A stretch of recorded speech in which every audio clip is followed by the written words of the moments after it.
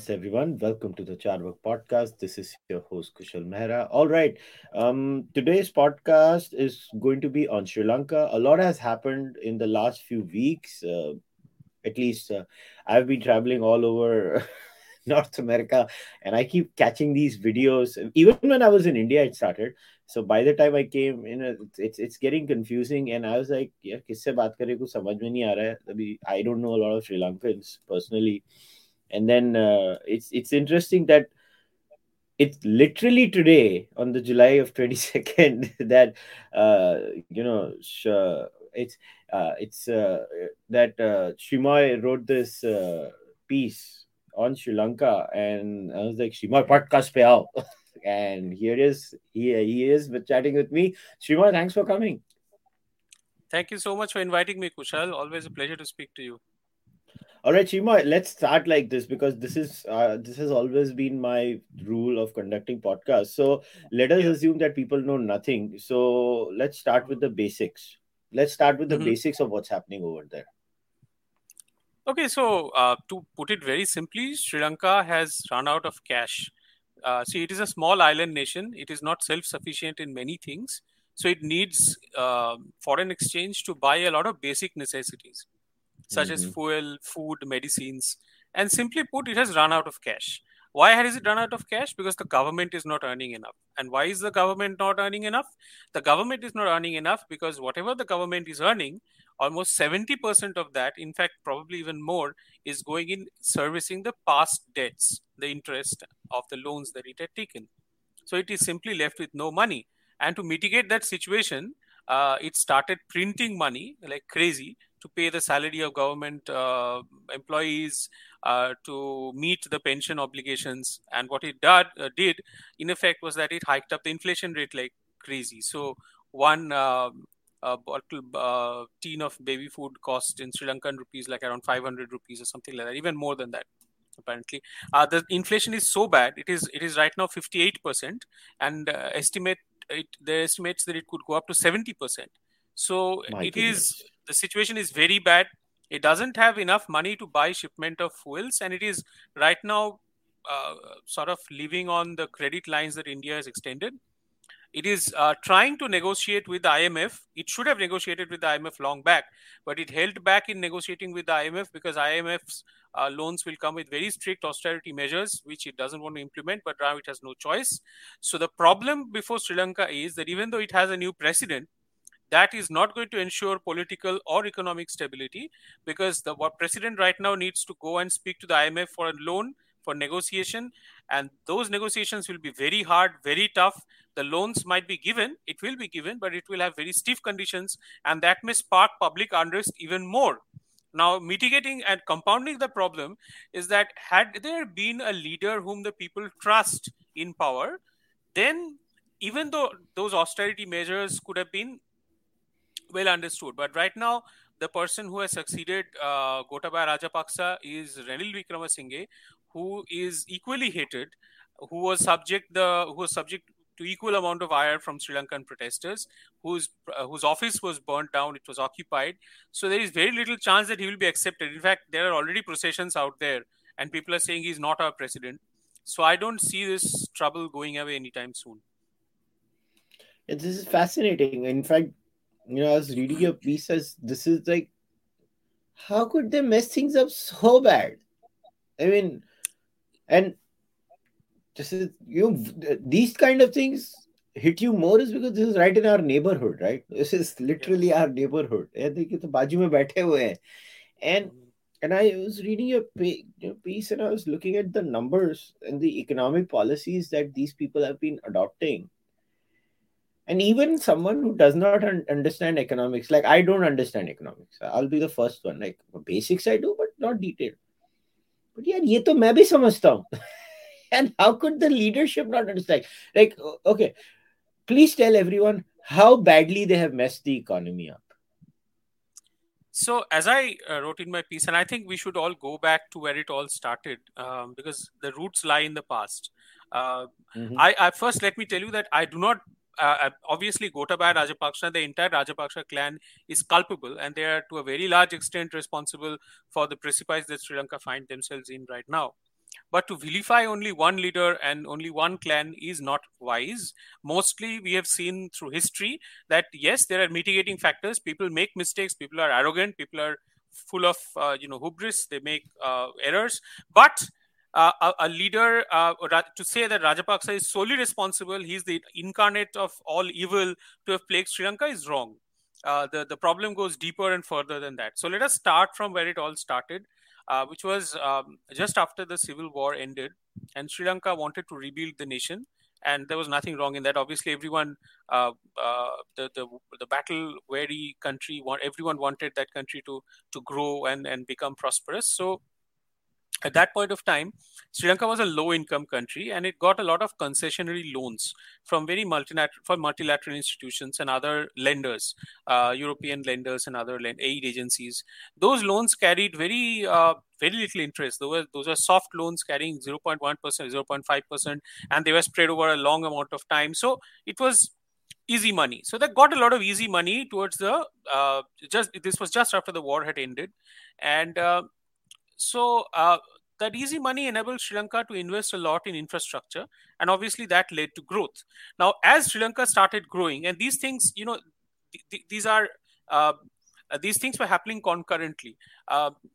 As Sri Lanka started growing, it needed even more money for the it had a strategy which is called the debt led finance strategy, which basically that you borrow money a lot from external sources, you build infrastructure inside your country, you build projects, and those projects give you jobs, those projects bring in more money, and then that money helps you pay off those loans and you borrow more money. So this in itself was not a wrong strategy. Many countries do that. So Sri Lanka was also doing that, and it got a lot of money. But then by the turn of the second decade of the new millennium, Sri Lanka's growth, in effect, propelled it from a low-income country into a low-middle-income country.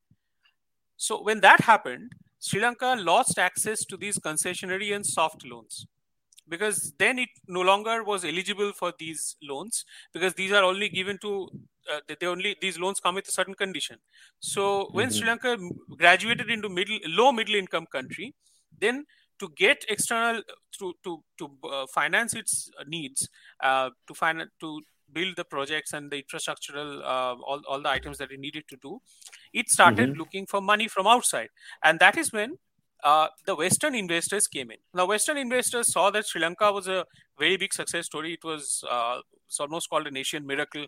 They also wanted to, ride the Asian tiger, and they all bought the sovereign bonds that were issued by the Sri Lankan government. And the Sri Lankan government also happily issued the bonds and got the money. And China, at that point of time, also came out with a lot of easy loans. And the thing to understand, however, here is that until 2010, the loans that Sri Lanka was getting had very little interest component. But after 2010, when it lost access to those concessionary loans, it got a lot of external debt as well, but those came at commercial terms, no longer in concessionary terms, which meant that he had to repay them back at a much higher rate of interest and at a much lower time frame. For instance, these international sovereign bonds from the capital market, these bonds have a time frame of about 7 years, and they carry an interest rate of about 5 to 7.5%, which is pretty steep. Now, in itself, once again, that is not a problem, as long as you are investing that money in creating infrastructure which is going to help you. And that is where the first policy mistake and political opportunism came along. Mahinda Rajapaksa, who was the president at that time, he wanted to rebuild the small village of Hambantota, from where he came, a small sleepy fishing village, into a commercial hub of ports. So he pumped in a lot of money. He built a lot of infrastructure, which was basically white elephant. It gave nothing in return. There was a port which was built, which failed to attract any ships. There was a cricket stadium which was built. That cricket stadium remained empty for most of the times. And nowadays, I'm hearing that it is being rent out for wedding venues, rent out as wedding venues to generate revenue. Yeah, there was an airport which was built.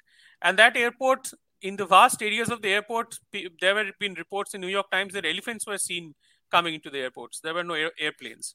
In the cafeterias, the airport staff were idling around all day because no aircraft. There was no business there. So what was happening was that, and the Chinese loans at that point of time, it coincided with Xi Jinping's coming to power in China, and Xi Jinping Mm-hmm. opened this Belt and Road initiative, through which it was even more interested in giving Sri Lanka a lot more money for infrastructure. So money was not a problem, and Sri Lanka kept on borrowing, and kept on building infrastructure and projects. But the trouble now, though, is that since most of these projects were white elephant projects, they were neither creating jobs nor were they creating any. They were not. They were these assets basically yielded nothing. Now, once that happened, then Sri Lanka had a problem, because if your money that you have spent is going completely waste, but you have to repay that money, then what do you do? So a time came when Sri Lanka had to borrow more money in order to pay the past debts. And this created a vicious cycle. And once again, Sounds like a classic debt trap. yeah, it was a debt trap. But I disagree with people who say that it was China who pushed Sri Lanka into debt trap, because the numbers certainly don't support that theory. In fact, if you see the Sri Lanka's debt component, the highest external debt component belongs to the international sovereign bonds, 39% of them. And China has a debt component of about 10.8%, which is not very high if you compare China's infrastructure lending to other Southeast Asian countries such as Cambodia and other countries, Pakistan. Their Chinese debt component is even higher.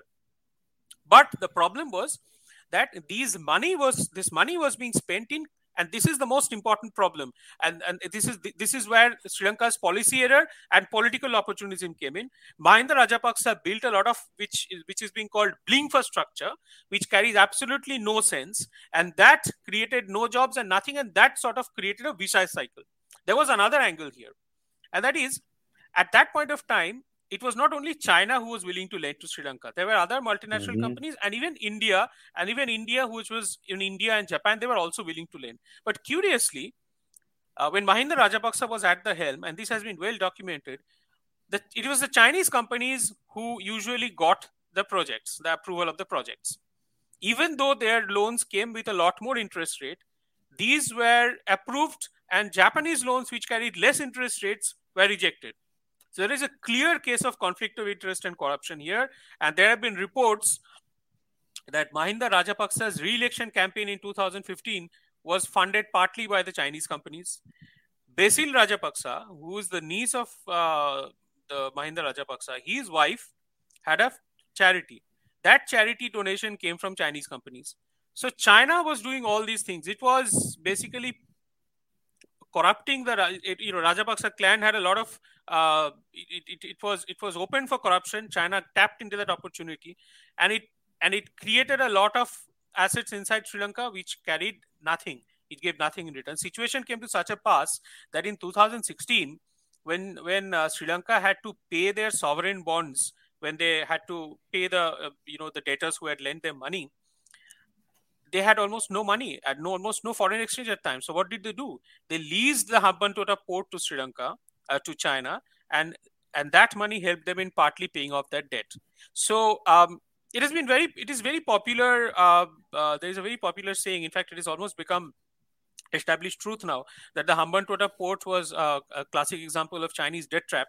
But I would beg to differ here, because I think it was the other way around. I think it was Sri Lanka's desperation for money in paying the sovereign bondholders that forced them to lease the Hambantota port to China, which they did for 99 years. And obviously China didn't mind, because it was a very strategically located port.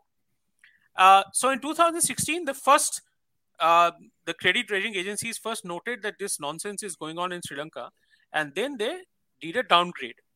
Now, once you downgrade a company's sovereign rating, then what happens is that you no longer have access to the money that you were having so long from the international capital market, which is the bonds. Mm-hmm. Because then Yes. not many people who in 2009, 2010 and 2011 looking at Sri Lanka's growth rate, and Sri Lanka in 2012 had 9.1% growth rate.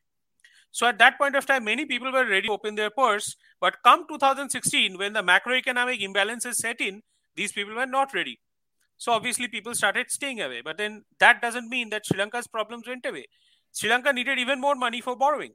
They needed the money because they had to service the past debt. And I have some figures here, which is really mind-boggling. At one point of time, Sri Lanka's debt to GDP ratio, which is the uh, ratio which a government has to service the debt, the percentage of the debt, the percentage of GDP which goes towards servicing the debt, is around 120%, right? Which is in itself not very high. However, and this is something a Sri Lankan economist has pointed out, Sri Lanka's debt to GDP ratio is 120%, which is not very high. But in Sri Lanka's case, 70% of the government revenue goes towards servicing the debt, which means that for every rupee that a Sri Lankan citizen pays, only 30% of that rupee goes towards the government for its own needs, and 70% goes towards servicing the interest rate of the past loans. This is clearly unsustainable. And then Sri Lanka's problems started compounding during that time. And as it usually happens, a policy error sometimes is accompanied by a lot of extraneous factors over which you don't have any control. So in Sri Lanka's case, everything that could have gone wrong went wrong. In 2019, there was these Easter Sunday bombing that you'll remember. Now, these series of Easter Sunday bombings, they sort of scared off the foreign tourists. And Sri Lanka is a country which lives off tourism. Totally depends on tourism. Yeah. Yes, it's $2 billion to $5 billion per annum industry. And when 2019 Easter Sunday bombings happened, Sri Lankan exchequer suffered another huge jolt because that money's stopped coming. And then there was another policy error, which is that in 2019, after coming to power, Gotabaya Rajapaksa, he decided to do a deep tax cut.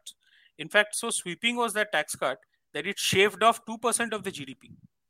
Oh. And the Sri Lankan finance minister in May this year has admitted to the parliament that in 2019, dhyan se suniega, in 2019 and 2020, Sri Lanka lost 10 lakh tax-paying citizens.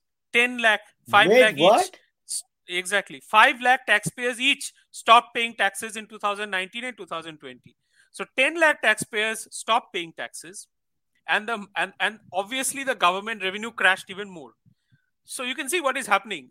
As already an economy which was going to the dogs, went to the dogs even further when this tax cut was implemented. And the situation became extremely bad when the credit rating agencies did another round of downgrading. And this time they downgraded Sri Lanka's sovereign rating to almost junk, which means that nobody was willing to pay money to Sri Lanka anymore. Then how would they carry on with their governmental expenses? So then they turned to the only thing that they could have done. They started printing money. And I think it was in October 2021 when the amount of money that was printed, the extra amount of money that was printed went up to 42%, resulting in sky-high inflation. And many economists were pointing out that this is a ticking time bomb. You shouldn't be doing this. So these were policy errors. And then, of course, we all know that in 2020, the pandemic came and finished off whatever was left of the tourism industry. And after the pandemic was over, there were a lot of, obviously the government had to do a lot of heavy lifting in terms of giving the tourism sector some money and also, vaccination and stuff like that, which took away even more. So all in all, this is how Sri Lanka went towards the doom. And then finally, I think we should also talk about the reason which many people have been talking about. Sri Lanka's tourism is one very important sector through which they earn foreign exchange. The other important source of foreign exchange is tea industry. The tea industry is very important to Sri Lanka because it creates a lot of jobs in the rural sector as well as it brings a lot of foreign exchange because Sri Lanka's tea industry is huge. The trouble is that in 2019, Gotabaya, in 2020, I think it was April 2020, Gotabaya implemented this policy of banning all chemical fertilizers. And then the tea industry as well as the rice production completely crashed. There are many theories as to why he did that. Some plausible, some implausible. I have said that he did that partly for three reasons. One of the reasons was that he wanted to save some money in paying chemical subsidizer fertilizers, chemical fertilizer subsidies, because fertilizer prices were going up due to the Mm-hmm. war in Ukraine. Then he also wanted to ban the chemical fertilizers because Sri Lanka's chemical fertilizer bill was pretty high. But then once you do that, you have to understand that there are no free lunches in the world. If you ban chemical fertilizer, then you have to use something in return. So what was his Mm-hmm. solution? He got into the green pill sold by the green elite that organic farming is the way to go. 85% of Sri Lankan farmers use chemical fertilizers. Overnight, they were asked to use organic manure, and the rice and the tea production completely crashed.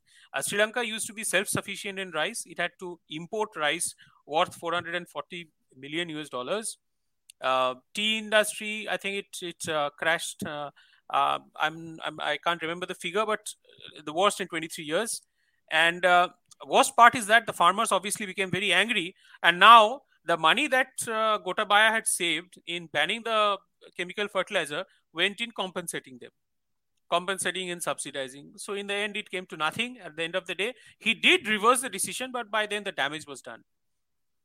So this is in a nutshell how Sri Lanka went. And the final push obviously came from the Russia war, which pushed up the commodity prices, which made fuel higher, much more dearer, which made other commodities much more dearer.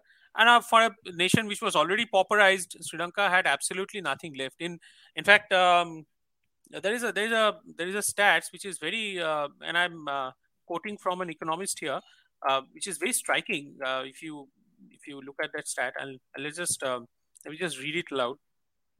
Mm-hmm. Just give me one moment. Let me find out this thing. Yeah, yeah. Yeah. Yeah, I was just thinking as you were saying things like everything that could go wrong Wrong. possibly Yeah, has I gone went wrong wrong. in Yeah. Sri So Lanka.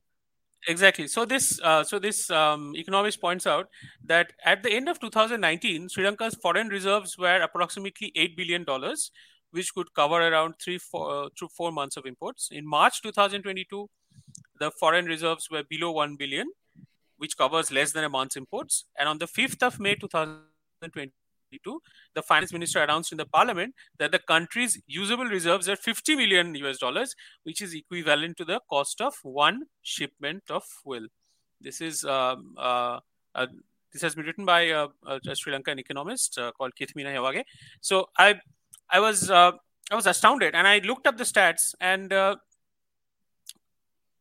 that point of time, what could Sri Lanka do? And so we saw these reports of long power cuts, no fuel, all offices closed, all schools shut down, paper mills shut down, and there were paucity of basic necessities, and that obviously triggered the Aragalaya movement, which eventually dethroned Gotabaya, and much of the ire was also directed at Wickramasinghe, who's right now the president. So I think he's part of the problem. Yeah, but okay, I get it has been a series of bad policy decisions cutting across what I would say party lines in Sri Lanka. Basically, it's There not is one person. there's one more important point. I'm sorry to interrupt you. I forgot to mention that. The liberal lobby in India has been using the Sri Lanka crisis to grandstand a lot. Apparently, how this India is going to be anti-minorityism. next. Yeah, that is completely that is non-serious.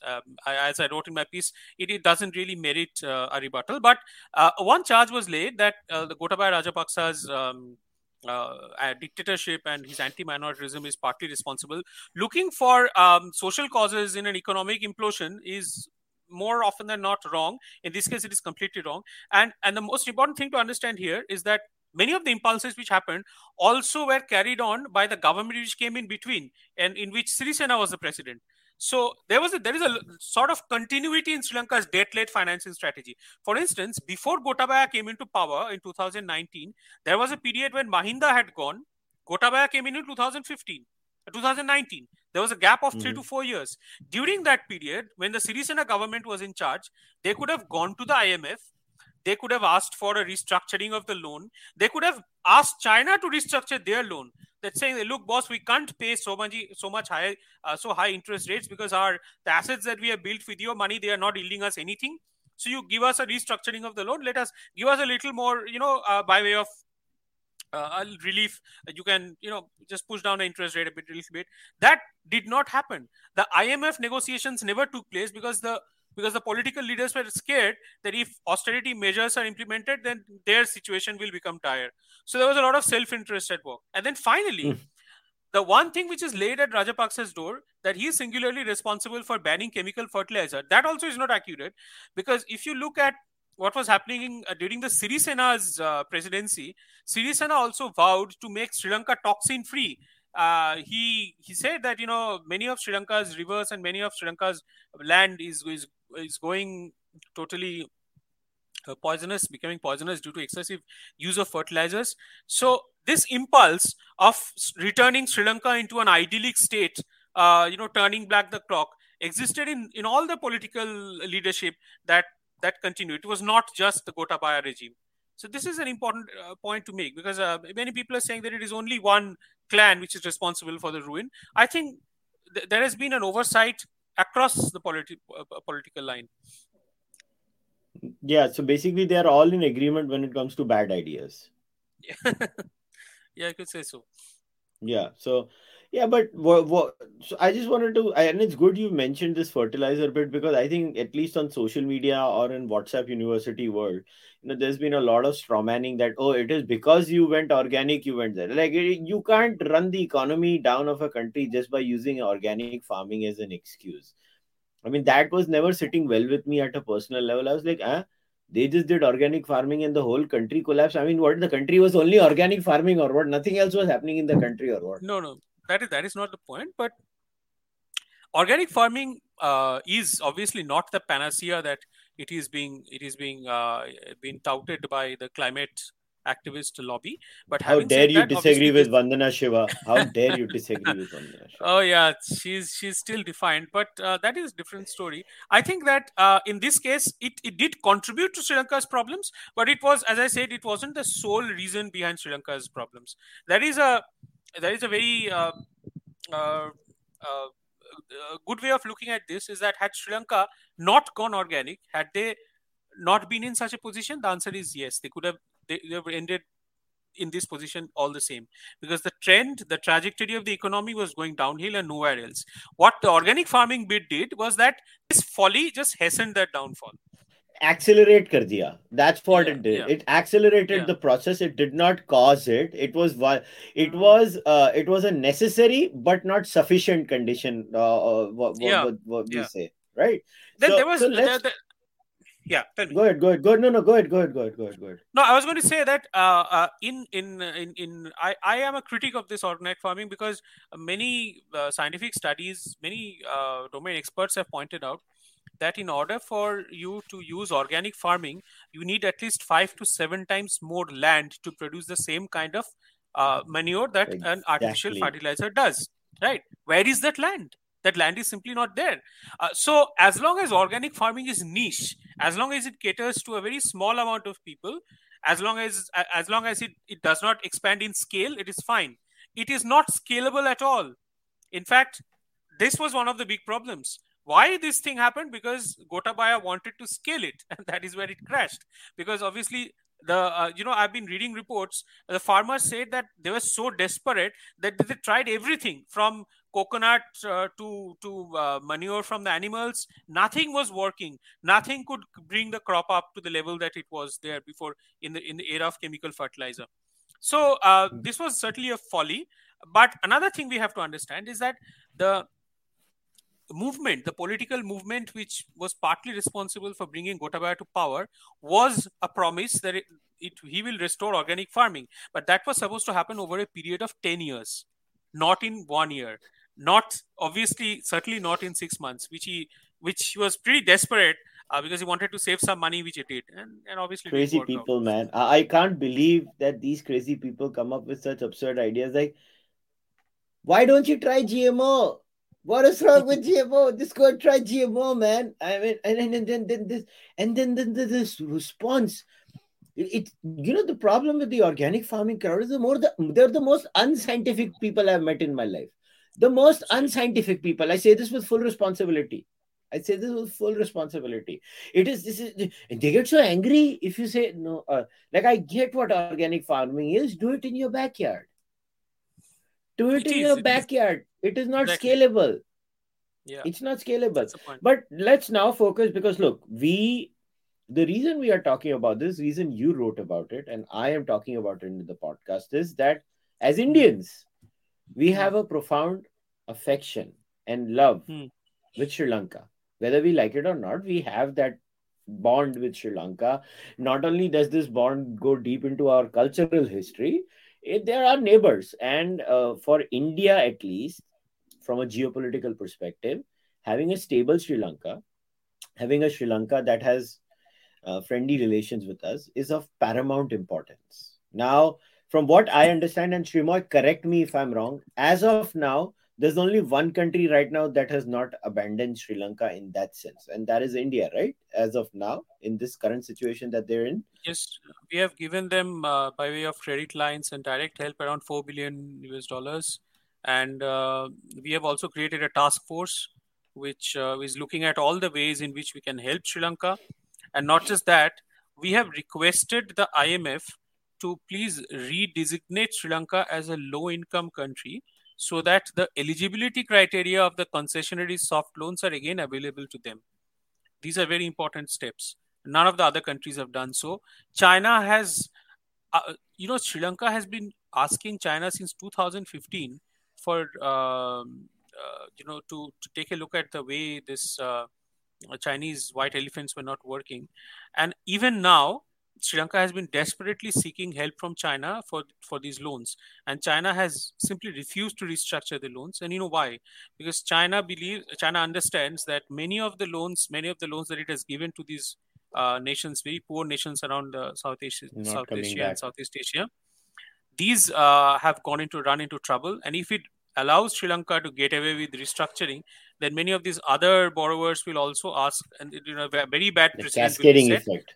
Yeah, so China doesn't want to do that. It is stalling right now. It is stalling. It has not come up with on any tangible help towards Sri Lanka. And remember, the Rajapaksa dynasty had given China undue favors. It had made a lot of favors towards China, the Chinese government.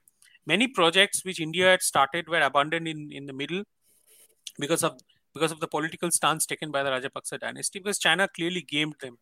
They understood, and this is what China does. China sort of exploits corrupt regimes like hell. I mean, it has done so in many countries. It has absolutely no morality to speak of. In that way, China is a hyper real state. It only does what is of interest to it. There is no morality attached to its actions. So it will give money to the most corrupted leaders in Africa, even if that leader is siphoning off his own country to dictatorial regimes, even if it knows that the dictator will eventually build a corrupt regime and then impoverish his own people. It has no qualms in doing that, and it knew that what the Rajapaksa clan was doing, but it still kept pumping money into those projects. So this is a big problem. Yeah, and this is where I think, when it comes from a foreign policy perspective, that you know is foreign policy merely transactionalism? I've always said that it's transactionalism. But the relationship India has with, let's say, Sri Lanka, Nepal, uh, Burma, Bhutan, Mm. these countries that I'm talking about is not just skin deep, it is soul deep. Whether we like it or not, it is. We have a deep civilizational connection with all these nations. We do. Whether we like it or not, we do. Which is why when India tends to deal with these countries, and I know there is a section in Sri Lanka there is an anti-India sentiment also. Whether we like it or not, there is. I mean, how deep it is, or how much it is, I don't know, and I'm not going to comment on that because I'm not an expert on Sri Lanka. But I still feel, as Indians and as a nation, India has a deep moral responsibility at a time of crisis like this for Sri Lanka, and where the Chinese have completely, जिसको बोलते हैं ना हिंदी में नींबू निचोड़ लिया है उनका पूरी तरह से. Chinese are ruthless in this. And I completely understand their way of looking at it. They're like, isko kiya to aage sabko karna padega. But I mean, I don't know what else can be done, and you're 100% right there. But what does India do beyond the credit line? Now, do you or are you planning to write on what possible steps India could take in the future? Because the struggle we were having from our geopolitical perspective was the growing influence of China in Sri Lanka. Now, eh, Sri Lanka is where it is. I hate to use the word, but I have no other way. It is an opportunity now for India to restructure its relationship with Sri Lanka and bring it back to the a higher pedestal. So, what are the further steps beyond, in your view, that we've already taken that we could possibly take to even further help the average citizen in Sri Lanka, while it also improves our relationship and it doesn't also become a huge cost for the Indian economy? Right. So, uh, economically, I think India is doing whatever it can. I don't think that there is a lot more that it can do. You have to understand that the global situation right now is not very good for any country. Right now, we are in a headwinds, and we have our own struggles. Uh, the Due to the very relentless strengthening of the US dollar, almost all the Asian currencies have taken a beating, and rupee is no exception. It has Yeah. touched that psychological mark of 80 right now. Hmm. So we have our own trouble. Our current account deficit is increasing. Our fiscal deficit is increasing. So we don't have a lot of fiscal space to financially bail out Sri Lanka. Much as we would like to do, we don't have that fiscal space. So in that limited fiscal space that we have, I think we have already done a lot, and I don't see how what more we can do by way of economic help. But uh, as well as politically helping the country is concerned, I would be very careful because our fingers have been burnt in the past. We have tried to help Sri Lanka in its battle against the civil war. We have tried to help Nepal, the Madhesis, and in when you meddle into another country, even if with good intentions, in most cases, the result is not in your favor. We have created a constituency, an anti-India constituency in Nepal that many politicians feed off, and I Hmm. think that exists even in Sri Lanka. But It having does. said It that, does. I've spoken to a few Sri yeah, Lankans. Yeah. yeah. But having said that, I will take sort of I don't want to sound very alarmist. I think these things come and go. If you look at what was happening in Maldives as an example, um, during the Yamin government, which was beholden to China almost in more ways than one, Maldives had Hmm. become very anti-India in its outlook and perspective, and in the actions that it were taking. But when there was a political shift in Maldives, and then India clawed back, and right now India's relationship with Maldives is in a very even keel. It's in a good position. With Sri Lanka also, when the Mahinda Rajapaksa was defeated and Sri Sena government came into power before Gotabaya's tenure, there was, as I said, from 2015 to 2019, those 4 years or so, we had a good relationship with Sri Lanka, and some of our projects were taking off on the ground. So I think at the end of the day, India will be there. It is not going anywhere. It is the first responder for many of these countries, and these countries know that. What these countries more often than not do is that they play one India against China and China against India in order to maximize the benefits for themselves. This is what small I states don't do. blame them. So we I have don't to blame them. so this is what small states do, and we have to understand, we have to accept, and we have to exercise our strategic patience. We cannot be impatient. We will obviously be there. We will help them in whatever way we can. But I am against political interference of any kind. Even if it feels that this regime is weak, maybe this regime should come into power, maybe then Sri Lanka's problems will be solved. Even if that solution presents itself before our eyes, we should not take any step beyond it. Let the Sri Lankans go through the due political process. Even if that takes a longer bit of time, it will, but eventually they achieve a stability which outside interference can never achieve. What will happen in the end is that the anti-India constituency will grow even louder. So I think India should take a long view, be patient, help Sri Lanka in any way possible, economically, in any way possible. And as I said, it is already approaching the IMF as a guarantor, because IMF needs guarantors. Guarantor for Sri Lanka. It is asking IMF to give Sri Lanka some more concessions. So these things India will always do, and I think it is already doing. I Mm. don't think that the Indian government will politically interfere. Though some parties in the south, the DMK and the ADMK, they are making some noises due to their political constituencies, because obviously there is a Tamil contingent there. But I think Indian government is, I hope that it is wiser than that. Yeah, and as you were talking about political interference, Yeah. and I'm sitting in America, in DC here. Hmm. I was like, are you trying to say what the Americans do everywhere in the world is wrong? Yeah, so this is the typical American mindset. Like, is this our guy or not? That's Yeah, all they yeah, think yeah, about. yeah. You're so true. You're so true. Actually, yes. I'm really surprised at times, and this doesn't get discussed too much in India. I think the American outlook towards the world is very binary. There is very little space for nuance, and this surprises me a lot. In many places, they simply do not understand this concept of neutrality.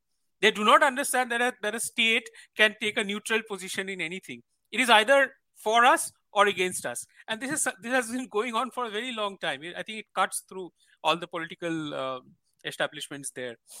I firmly believe, because this is a cultural point, and how a society functions is downstream from culture. Societies and foreign Right, right. policies are all downstream from their cultural identity. And I'm So going to say that's a something good very point. controversial. But Abrahamic societies function in Abrahamic ways. You're either the believer or you're a disbeliever. So either Yeah. you're with us or you're against us. And if you're against us, how do we make sure you guys don't function? But the non Abrahamic world view is, अच्छा होगा उसका भगवान कुछ यार, अच्छा नहीं भी होगा उसका यार, I don't know, But may then you be he see, has. Kushal, what is happening is that during the America's unipolar moment, stuff which America could have gotten away with, they are increasingly finding it difficult to get away with. For instance, during his campaigning stage, Biden said that he'll make Saudi Crown Prince Mohammed bin Salman a pariah. And then last week, he had to humiliatingly go and do a fist bump with him. And he's now getting roasted for it. So things are changing. The unipolar moment is gone. And if he's not our guy, how can we make sure that he becomes our guy, or how can we cripple him? This policy is not is facing more problems than it was in the past. So I think that is Yeah, something for the them to the think most about. hilarious aspect of this was I was listening to American media over here and just cracking up. I think they're bothered about a fist bump. What is wrong with these people? Literally, there were discussions after discussions on the fist bump he had. I was like, get a life, man. What is wrong with you people? You're just discussing a fist bump. He's like, usne apna pair aise rakha. This is, but I don't want to digress. But okay, before we wrap things up, because I know we have a time constraint too. But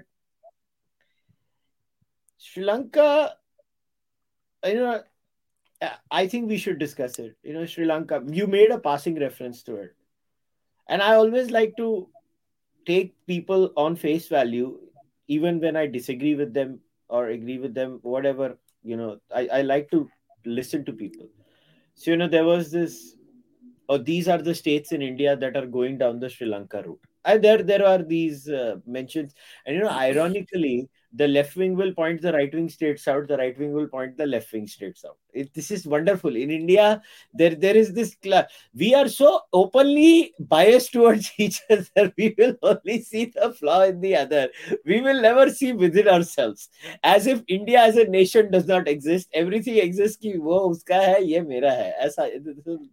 It's human nature at the end of the day. Yeah, But yeah, what lessons does India learn from Sri Lanka? Because at the end of the day, we're all Indians, right? We live in the republic. yeah. We live in this country together. We are all in this together. So, what do you see any alarm signs for us as a nation that we should watch out for, and maybe we can also learn these lessons? And I'll give this as our last and final detailed segment, and then we'll wrap it up. This would probably be better answered by an economist, and I'm not an economist by any stretch of the imagination. I can only give you what I think is yes. The I think the primary reason behind Sri Lanka's faltering is that its debt fuel finance structure didn't work. and it had a lot of external debts. Now, large countries like Brazil and India and South Africa, their debt components has an equal amount of internal debts, as in from their own domestic, from their own citizens. So that gives them a certain bit of resilience, which Sri Lanka was denied. Because when you borrow from external sources, the terms and conditions of those sources are not to your benefit. But when you borrow from internal sources, you get a little more leeway. So here, India has a little bit of insulation.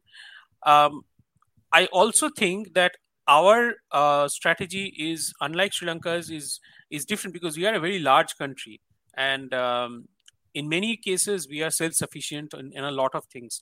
Unlike Sri Lanka, which has to import a lot of things from outside. So there also, I think India is well placed. India is also well placed as far as macroeconomic stability is concerned. Our fundamentals are strong.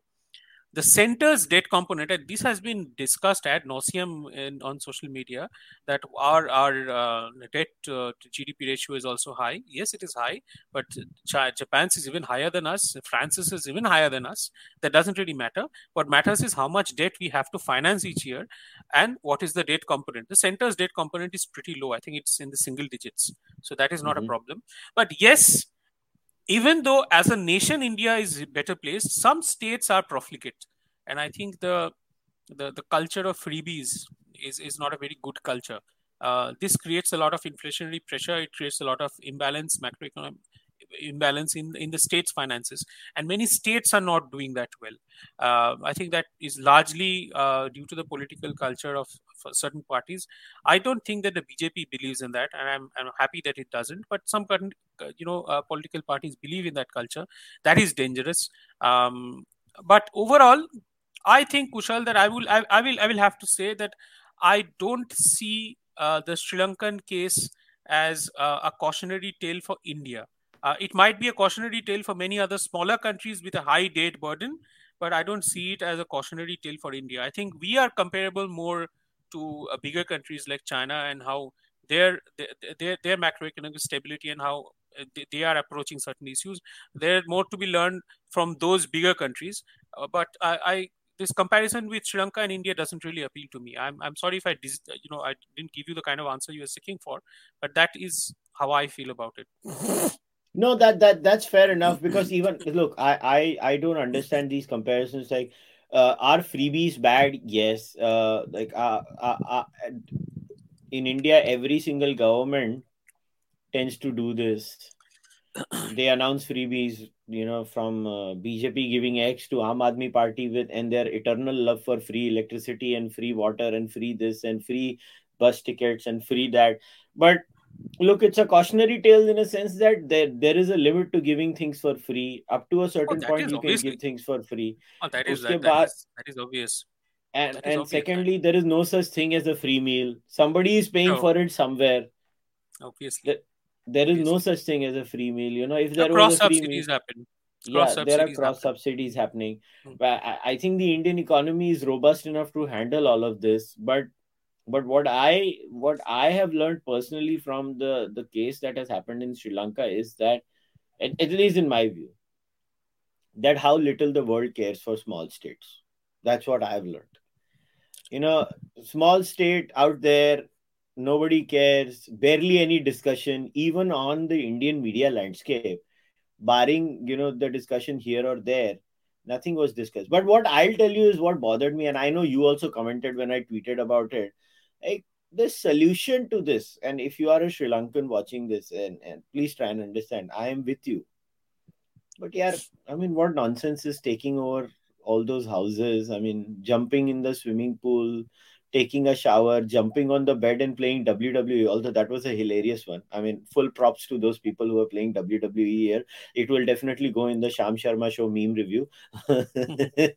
But on a serious So note, look, I think that's an important point. I think I started my piece writing that. See, I don't agree with what the protesters have done, but I can understand why they did it.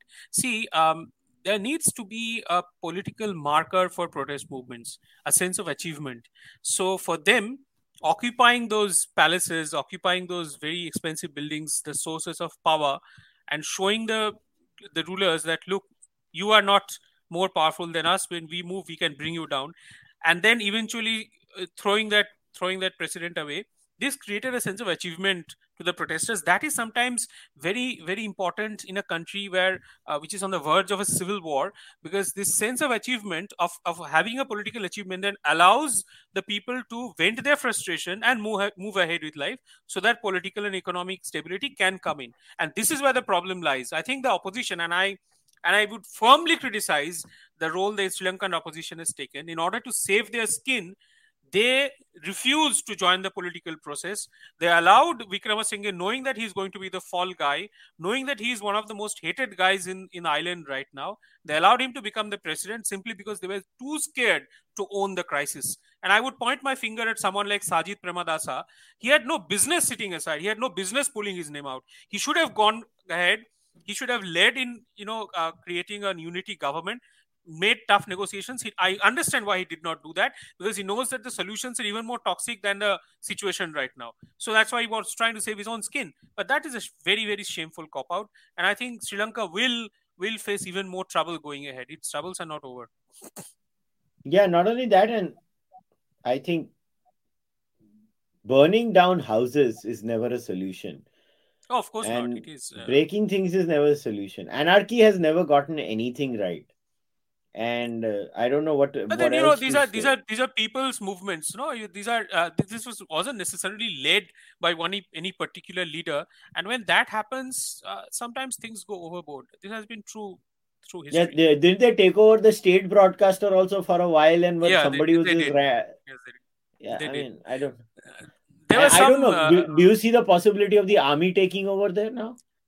I don't think so. The army could have taken over earlier had they wished to. I think the army is no. I don't think so. I think the army is it's not Pakistan, thankfully. But some people were making comparisons with the January 6 events in the US, and I think that's a misplaced comparison. The what is happening in Sri Lanka and what happened on January 6, that there are even no similarities there. Beyond the visual similarities, there isn't anything similar. I think. Yeah, I agree with you. All right, Shrima. Yeah. It's always a pleasure talking to you. Yeah, always pleasure talking to you Any too. last words? Any last words before we wrap today's discussion up? No, I think that I am very surprised, and I'm very disheartened at the level of discourse in India on Sri Lanka. Most of these are very ill-informed, um, politically prejudiced, and even from sources which I expected to be more knowledgeable. I'm surprised. I've been surprised by the grandstanding that has gone on without anyone putting their heads into understanding what really was happening. If you don't understand the problem, then you would not be able to describe it, and if you can't describe the problem, then you will be prone to making even more wrong analysis. That is what is happening. So I've been a little surprised on that front. Yeah, I agree with you. But then in the age of social media, everything is about grandstanding, and Yeah, if you true. don't shout and scream, you don't get attention. And after all, Yeah. everybody is looking for that, eyeballs. Hmm. And it is True. what it is. But well, some people like you and I and many others on this podcasting space, we try to have decent conversations, Yeah. and we'll go on Quite having so. them. So Thank you so much. thank you very much for coming, Shrimoy. Guys, before we wrap things Thank you up, for having me. so Shima has also written a wonderful essay on the same thing on firstpost.com. In the link of this podcast, whether you're listening to the audio version or you're gonna watch this on YouTube, in the description of the podcast will be a link to the piece, the essay written by Shima. Please go and read that. Also, I have Shima's Twitter handle attached in this, and you please go and follow Shima on Twitter and on social media. And as far as I'm concerned, you know the drill. Please subscribe to the Charvak Podcast YouTube channel, like the video, leave your comments over there. And if you know some good Sri Lankan speakers who can come and give the Sri Lankan's perspective from a first hand view, please do. Believe me, I've tried to reach out. Nobody has come back. Maybe I don't know enough people in Sri Lanka and I'm the one who's guilty. But if somebody does listen to this, please come out. I would love to hear a Sri Lankan's perspective. How do they think about it? And please support the Chatbook podcast either on YouTube or on Patreon or buy the merch or through UPI. I'll see you guys next time. Until then, namaste. Take care. Bye bye. Bye bye.